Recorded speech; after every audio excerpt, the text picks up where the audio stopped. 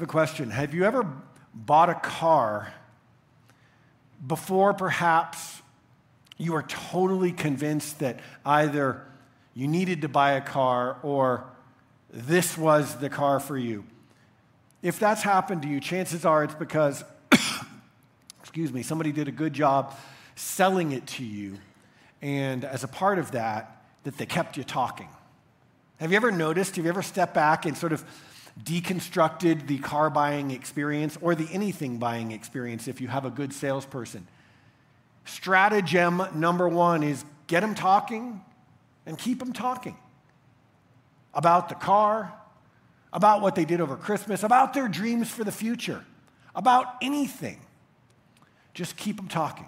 Connects us to the person, creates a sense of reciprocity, and dulls our sensitivity to very often the hesitation or perhaps the better judgment that might sneak in a moment's silence. You know what's really good at that? Religion. Keep them talking. Keep them doing. Keep them dancing. Da da da da da da. Religion. Shimmer hands. Keep them active. More talk. More action. More enterprise. All for the kingdom. And maybe it'll keep them from getting still and quiet and facing the thing that so often lurks beneath, which is our doubt. So that's what we're going to talk about this morning.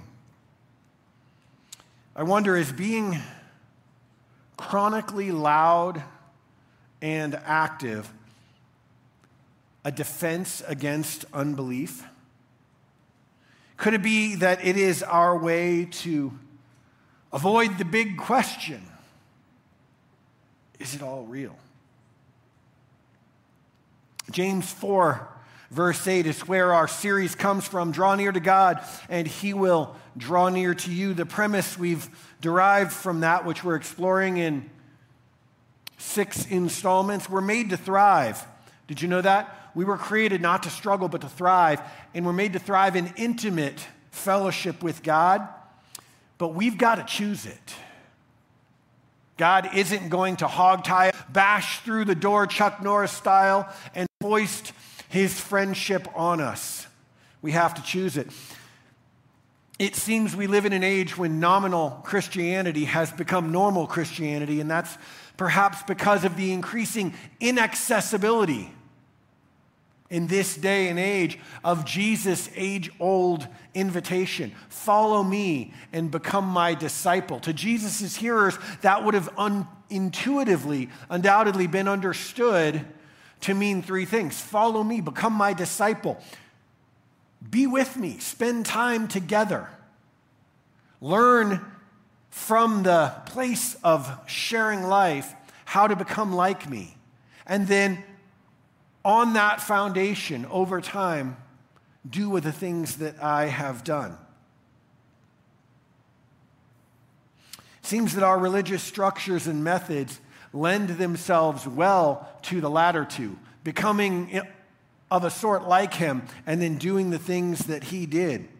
But remember John 15, Jesus said, live in me, make your home in me, just as I do in you. In the same way that a branch can't bear grapes by itself, but only by being joined to the vine. Listen, you can't bear fruit unless you are joined with me. So this is the why of this series. This is the why of this year. You cannot bear fruit unless you are joined with Him. You are made to thrive. You are made to bear fruit, fruit that will last, fruit that makes your life consequential, purposeful. More than the sum of your bank account and your contacts. But you can't bear fruit unless you are joined with Him. And so we are on a 3-year journey together to understand what it means to apprentice ourselves to the Master, to become a disciple of Jesus by being with Him, becoming like Him, and doing the things He did. This year, in year 1 of this 3-year initiative, we're focused on what it looks like to be with Jesus and what that means. What we're finding in exploring how to do what he said and make our home in him, how to abide in Jesus, is that we're running against the wind, trying to understand and practice being with Jesus in these bodies of humanity and in this world. And so we're asking, what are the headwinds that we're running against if we are to make our home with him? We looked over the last 2 weeks at our compulsions and our distractions. If you missed either of those or any installment in this series, I implore you, I plead with you, listen online to the podcast or go to denverunited.com and just click on the messages tab. These are each indispensable, not because I said them, but because the Word of God teaches them. To understanding how to be with Jesus. So this morning, the headwind we're going to address is our doubt. This headwind doesn't come as a product of culture or of church, but it comes from deep within us. And so to understand it and call it out, we're going to look at a case study in the life, this time of the Old Testament prophet Elijah. Look with me at the scriptures in 1 Kings. This is a book of history in the Old Testament. 1 Kings chapter 19. The Bible teaches when King Ahab got home, he told Queen Jezebel everything this prophet Elijah had done, including the way he had killed all the prophets of Baal. So Jezebel sent this message to Elijah. May the gods strike me and even kill me if by this time tomorrow I have not killed you just as I killed them, those other prophets. Elijah was afraid and fled for his life. He went to Beersheba, a town in Judah, and left his servant there. And then he went on alone into the wilderness, traveling all day. And he sat down under a solitary broom tree, prayed that he might die. I've had enough, Lord, he said. Take my life. The context to this passage a chapter ago in 1 Kings chapter 18 was the famous showdown on Mount Carmel. Perhaps if you grew up in church, you're familiar with this story. It makes it into the Sunday school highlight reel, especially if you grew up Baptist and they go a little deeper into the Word. You'll get Elijah and the prophets of Baal. If you haven't, you're like, this is all Greek to me. Here's your homework. Read 1 Kings chapter 18. It's just one chapter. It'll tell you a really cool story, and then read 19 again, and as we're going to look at this morning, and it'll inform it with more narrative context. But the Cliff Notes version is that God told Elijah to confront this wicked king of Israel, God's chosen people, who is a puppet to his domineering wife Jezebel.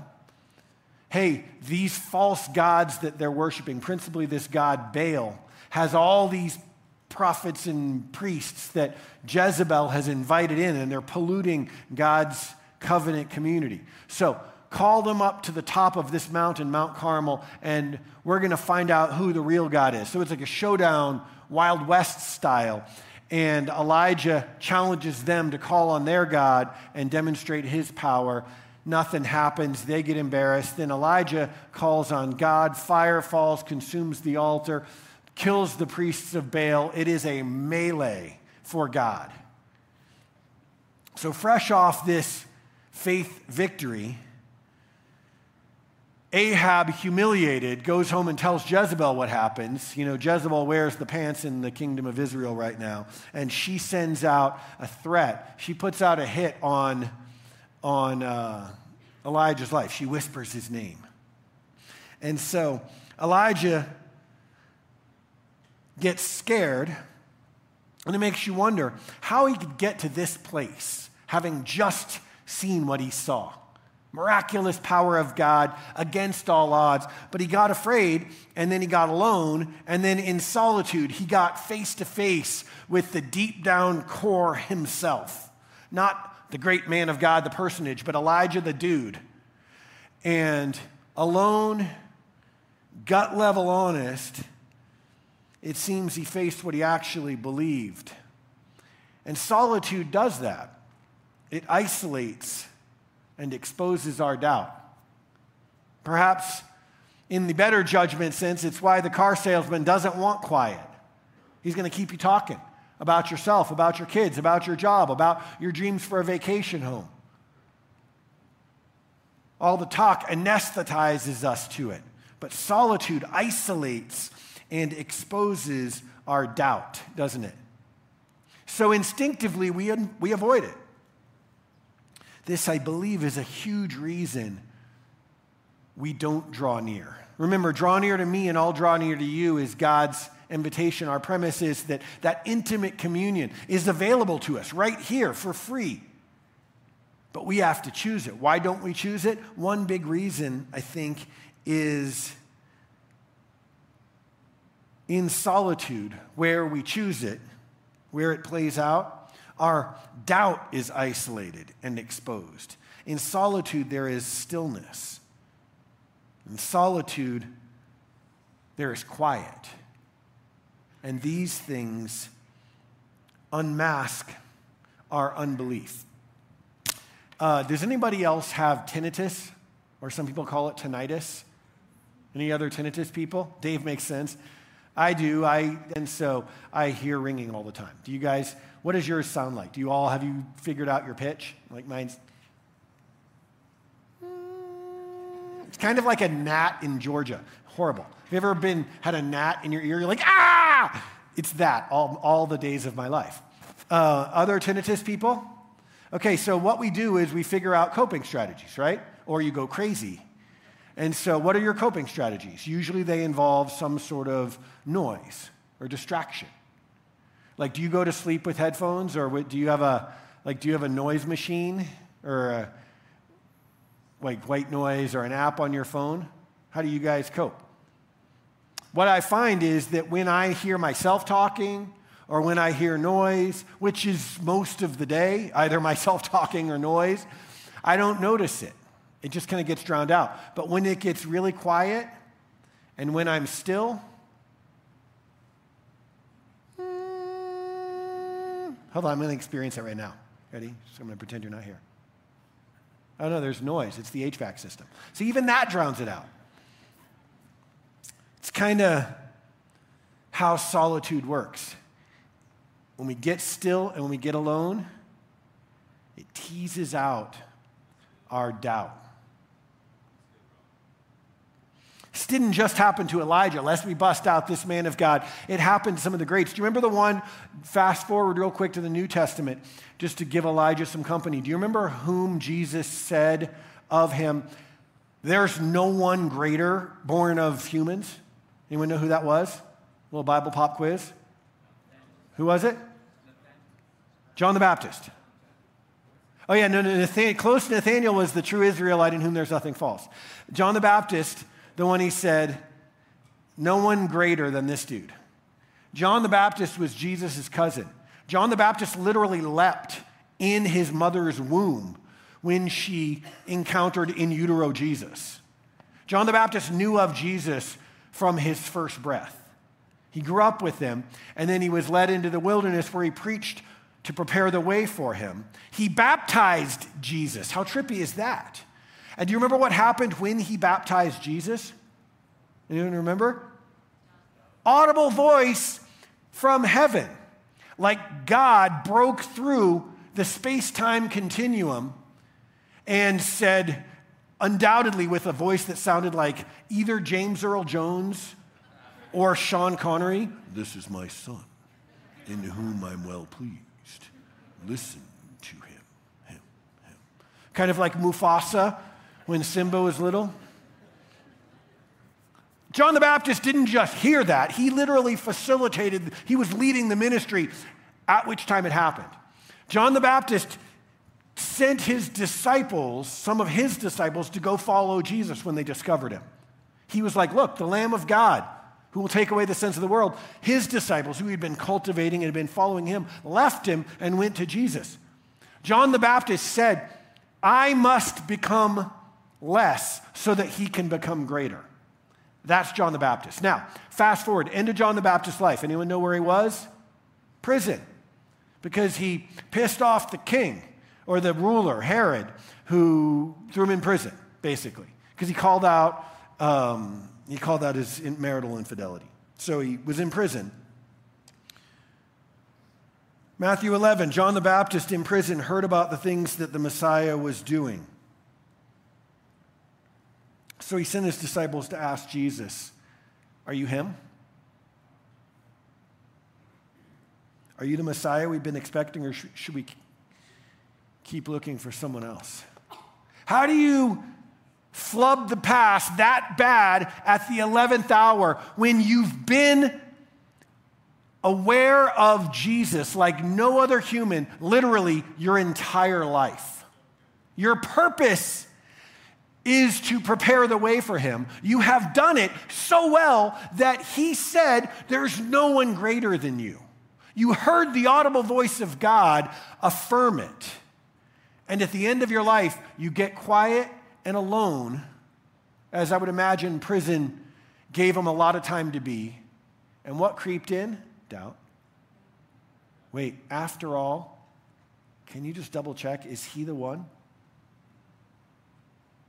It's what solitude does, doesn't it? Has that ever happened to you? When you slow down and you get quiet and alone, your doubts, they rise to the surface and they can dominate your faith. Hebrews 11 teaches this. Whoever would draw near to God, that's what we're talking about, right? Drawing near to God. Literally the same phrase in Greek. Whoever would set herself or himself to this purpose must believe that he exists and that he rewards those who seek him. I always thought the first half of that was self-evident, like duh. But here's the thing. If you would draw near to him, you've got to believe that he exists. And drawing near to him smokes out in us how often maybe we don't believe that. This makes it more comfortable to stay in the realm of doing rather than the realm of being. I think many of us in our productivity culture and our consumer economy and our get-it-done Christianity are more comfortable in the realm of doing. When I'm busy doing stuff, I don't have to face my unbelief. Like when I'm busy talking, I don't have to face the constant ringing in my head. You remember the old bumper sticker?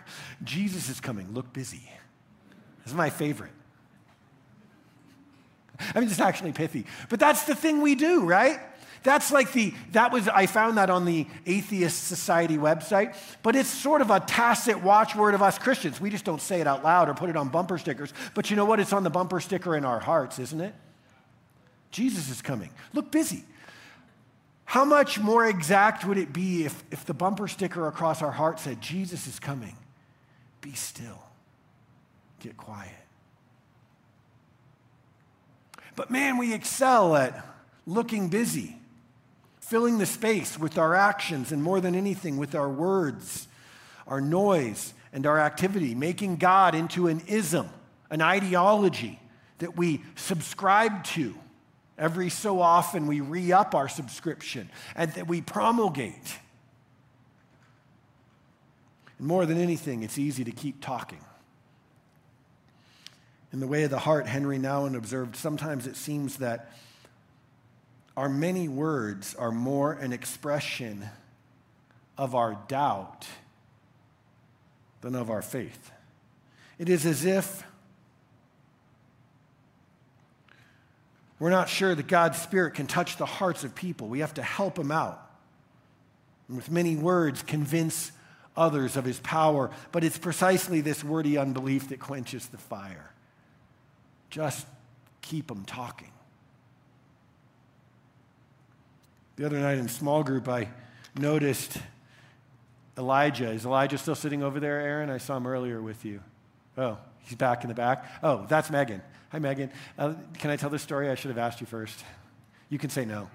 I mean, it's not sinister or anything. We're having this like discussion, as you do in small group, and Megan had Elijah, and I noticed he was like grabbing your face. You were looking at Sarah, and he was like doing that because he's a baby. And he's forming a secure attachment with you. And he's like, Mom, do you see me? Mom, do you see me?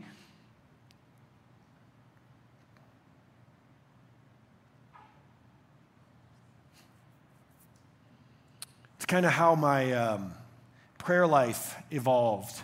I don't think I ever actually chose this intentionally, but when I was young and I learned about prayer, something unformed or broken in me quietly whispered, got to grab God's face and turn it back, because he's got the whole world to run and like the Andromeda galaxy besides, and dark matter to slowly teach people about, and plenty. Unless I'm bleeding or I'm losing a limb, he's like, you're good, man. You got good parents.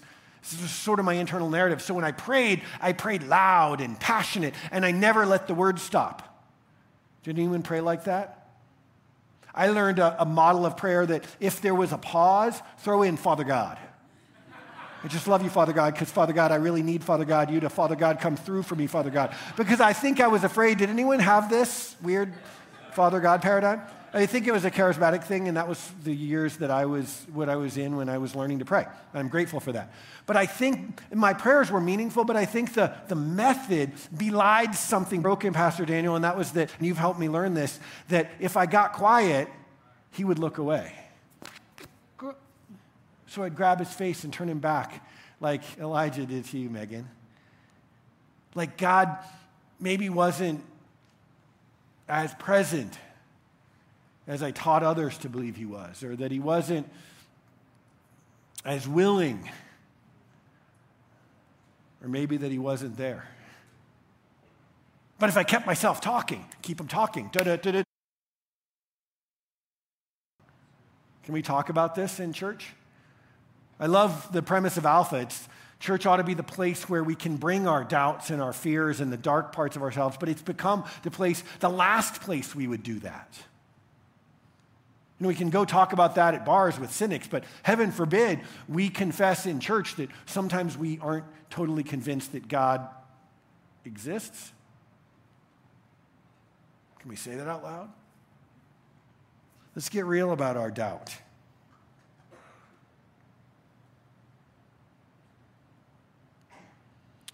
Personal growth is good. Growing to be more like Jesus, or at least growing tangential to his character, that's valuable. Doing the things that Jesus did, getting out there and doing good, being a force for positive change in our city, that's good. But those things don't take a ton of faith.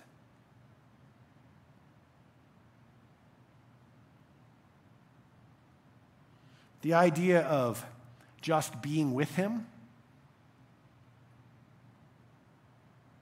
being with a him who is omnipresent, invisible, everywhere at once, supposedly in my heart, that takes faith. How does that even work? Am I just sitting here by myself and calling it God? Does he care? Does he really have time for me? Does he really exist?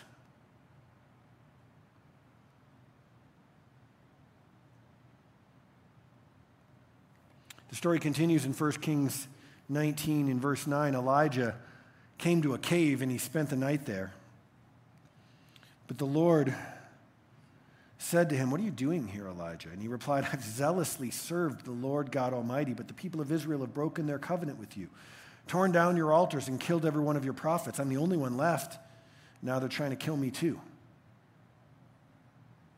So God says, "Go out and stand before me on the mountain." And as Elijah stood there, the Lord passed by, and a mighty windstorm hit the mountain. You know the story. It was such a terrible blast that the rocks were torn loose. But the Lord was not in the wind. After the wind, there was an earthquake. The Lord was not in the earthquake. And after the earthquake, there was a fire. But the Lord was not in the fire either. And after the fire, there was the sound of a gentle whisper. How do you even hear a gentle whisper after a hurricane and an earthquake and a roaring fire? But Elijah heard it. And when he heard it, he got the point. He learned the lesson. He knew it was God. Elijah gets alone and, in the face of his doubt, recounts his record of doing stuff for God. But it didn't silence his doubt, because we don't meet God in doing. We meet God mostly in stillness. Could that be the lesson in Elijah's life in this case study? We meet God most often, not in the doing, but in the being. Not in the hurricane and the earthquake and the fire, as it were, but in the still small voice. We meet God most often in stillness, so it follows that we collectively, we don't often meet God. All of you who are leaving, I'm going to have to ask you to go. Get on out of here. That's right. No, I'm just kidding. Those are our group leaders. They're going to warm up the soup for you. Pay no attention to them. Actually, pay a lot of attention to them in like 10 minutes. Let me say that again. We meet God most often in stillness, so it follows that we don't often meet God. We do stuff about God. We do self-improvement in the name of God. We do activities for God. But how easy it is to be the example that Jesus highlighted, to get to the end of our life and say, look at all the things I did for you, God. And he'd say, what? I never knew you. We meet him in stillness most of the time. It makes sense why in discipleship, such as it is in church, we famously skip ahead to becoming like him and doing what he did. Because as a culture, as a race of humanity, we are averse to stillness. It's hard. It's uncomfortable. We're more natural in the realm of doing than of being, let alone being still.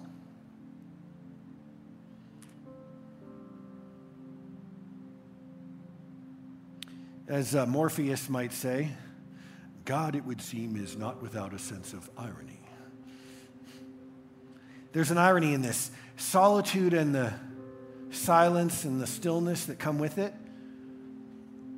open us up to our doubts.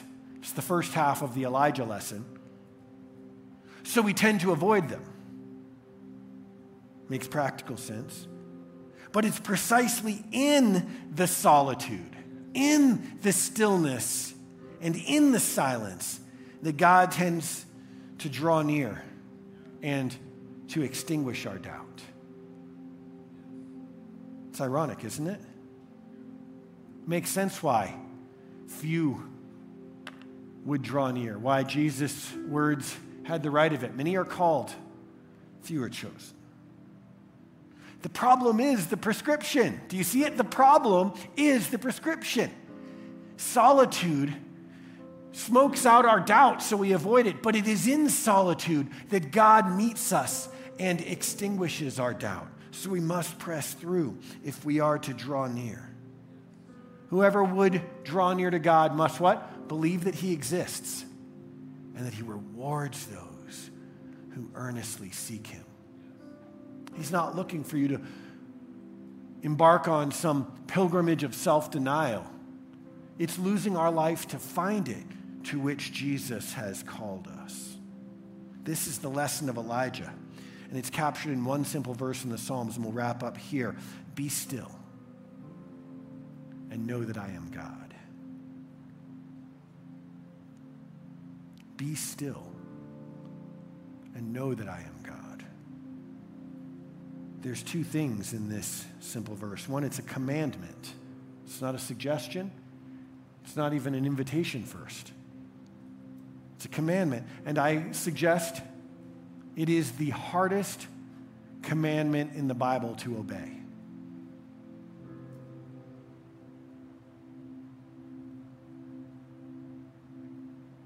It is a commandment, but it's something more. It's also a code. And embedded in this code, in this simple command, is a pathway. Notice the comma. I used one of the more literal translations because I think this is important. I'm kind of a punctuation nerd, and I think what you're seeing is that God is too. Be still, comma, and know that I am God. Listen to it this way. My child, if you'll just be still, you will know.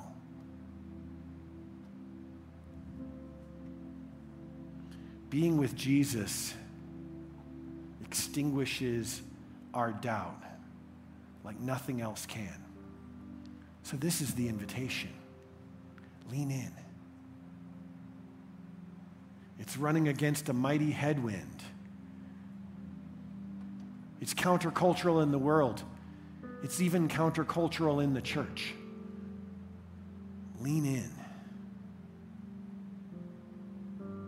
Andrew Murray wrote in his classic work, Abide in Christ, let each consciousness of doubt only give new urgency to this command. When we feel it, don't run from it. Lean into it. Lean into the doubt. God's capable of handling your doubt. He's not going to strike you with lightning. Religion has done you a disservice by making you think that that's an abomination to God. He's gracious, this God we serve. He's compassionate. Lean into the doubt. And teach us to listen more earnestly than ever